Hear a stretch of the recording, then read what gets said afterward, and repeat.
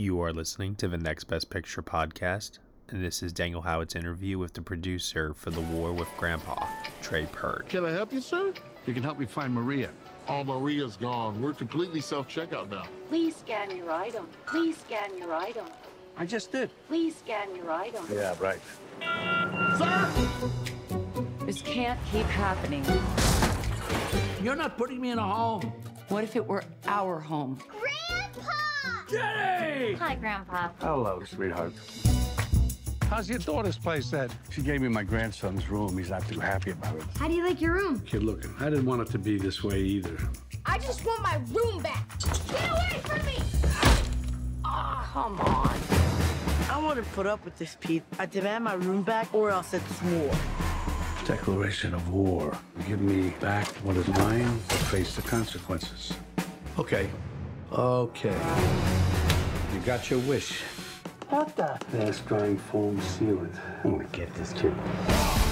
So let me get this straight. You want me to help you and your buddies to help beat up your grandson and his buddies because the two of you can't figure out some way to live in the same house? Well, when you put it like that. I'm in. This kind of aggression shall not stand, Semper Fi. I didn't know you were a Marine. I wasn't. Just saying. Let's do this. Do you guys even remember how to play dodgeball? So you don't need your diaper changed? Sure you don't?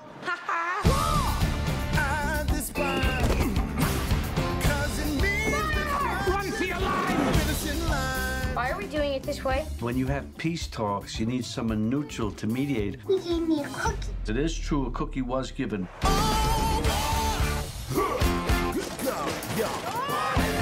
I think your grandpa might be a ninja. We gotta end this somehow. Santa's dead! Did you see that?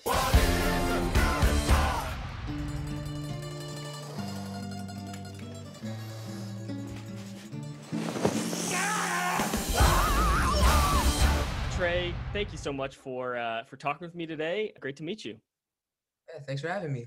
So you might be the youngest producer in Hollywood. How's that feel? Man, I'm excited. You know, it's been a long time coming. Yeah, that's awesome. So maybe you could just start from the beginning. How did you get started with The War with Grandpa? How did you pitched the film to your parents? Is that right? Yep. So I read it for a school assignment. I loved it. I was 8 years old back in third grade.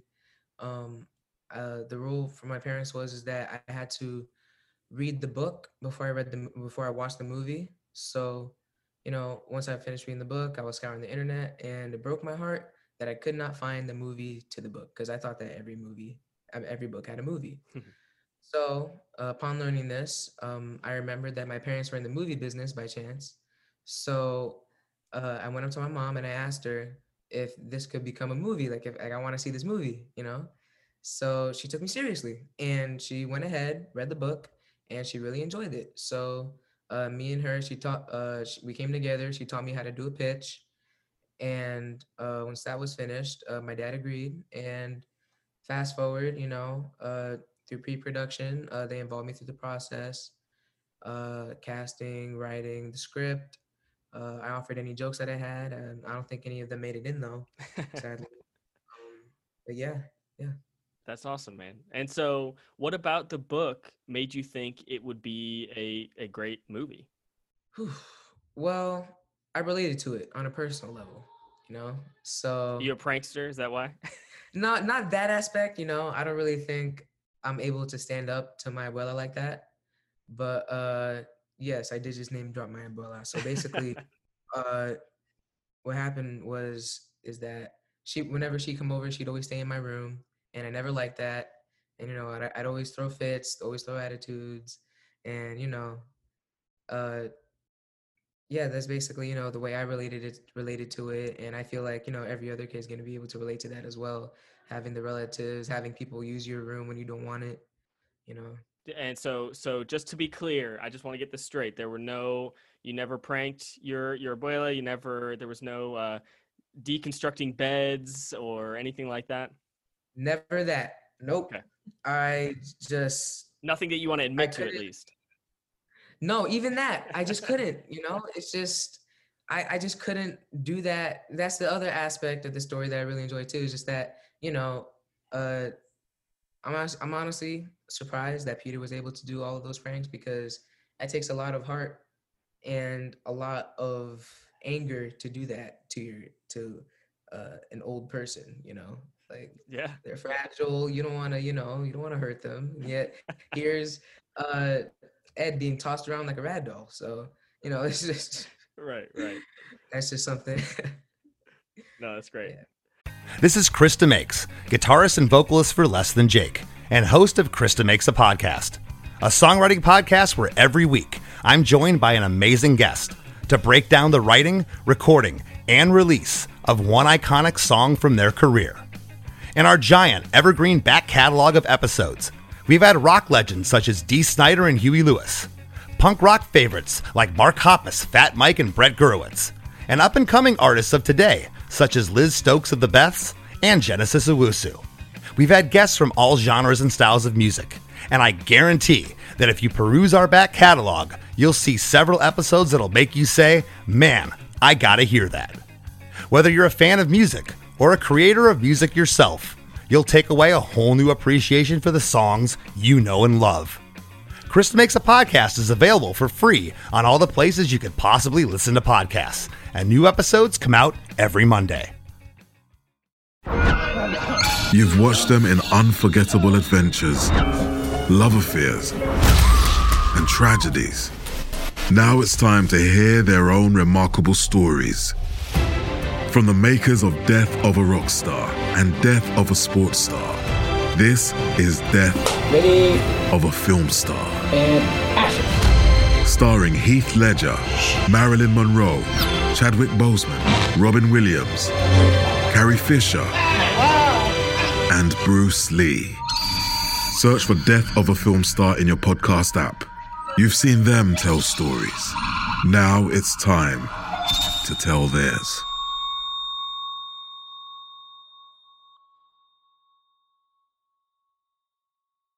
Well, take me through the first time. You said you were involved through the whole process. So, was this the first film script you ever read?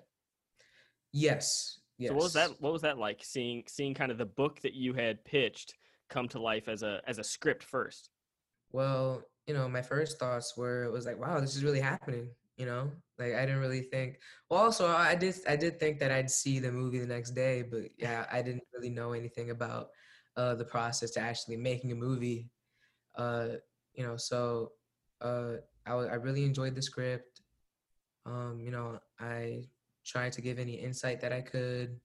I tried to pick up on little things that they'd talk about in calls, in phone calls. I'd listen in on those a couple of times. That's cool. And you said you were involved in casting as well. Tell me about that. What was it like, kind of seeing some of these actors and then landing on the right ones?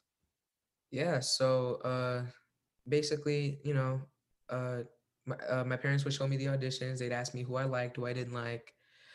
They'd also ask me, did you like, was there anybody specifically who was like, like who you gravitated to on a personal level? Just little things that kind of help them and the director and the caster and kind of just come together and, cast the perfect cast. Yeah, that's great. And what was it like being on set? How often were you on set? Every day. I only missed one day awesome. due to a very unfortunate stomach virus. Wow. But but otherwise, every day I was able to make it on set bright and early, way earlier than I expected. And what was the experience like being on set? Well, it was really fun. From the get-go, I was greeted with a letter from Mr. De Niro. He basically said, "Congratulations on your first movie." He said, "Good luck," and he called me, and I quote, "the youngest producer that he's ever worked with." So that one kind of hit personally. That was a really kind message from him. Yeah. It started things off with it made me excited. What were your expectations as you went through? I mean, I'm assuming this was your first time being on set, even though your parents are in the business. What did you expect versus, kind of what you experienced. Well, like I said earlier, I expected to see the movie the next day. Right.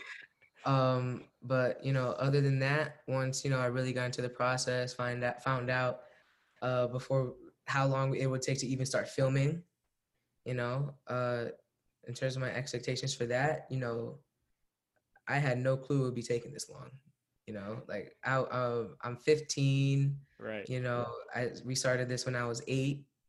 So yeah, I mean, it was a whole 7 years, a lot of bumps in the road. But, we're finally almost here at October 9th. So yeah, that's awesome. It's almost here. Yeah. And have you seen the final film? Yes, I've seen it countless times. I bet. Yeah, I really enjoyed it. That was what met my expectations. Even as an 8-year-old with huge expectations for every little thing that comes into his life.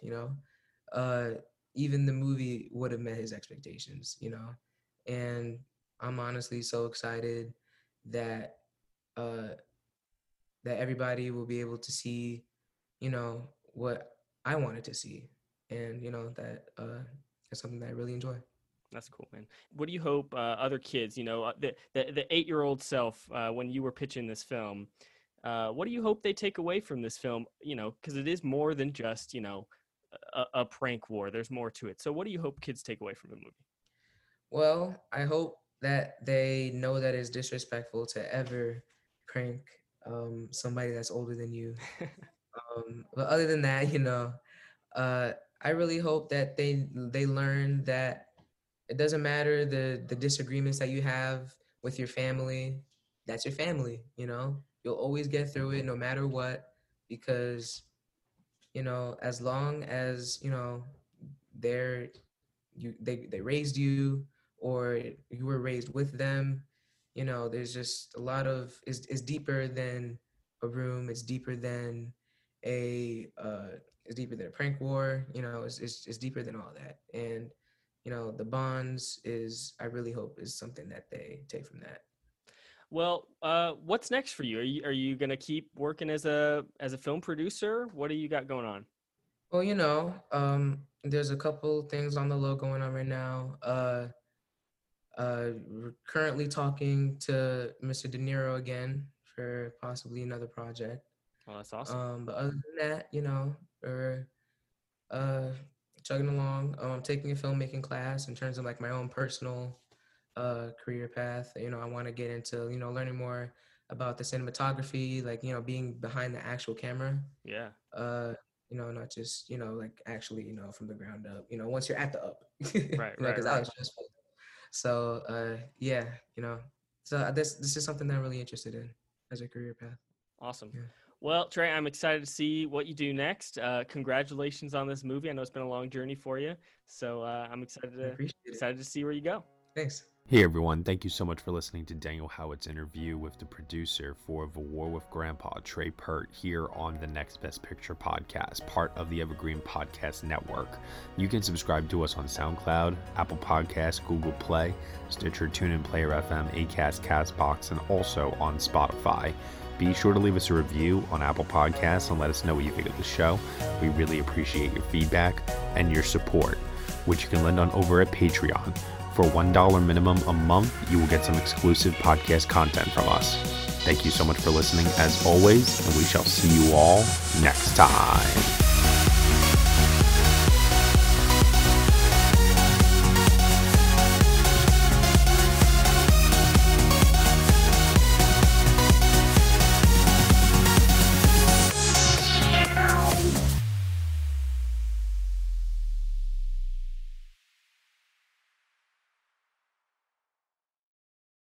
Hello, this is Gary Chahot welcoming you to check out the French History Podcast.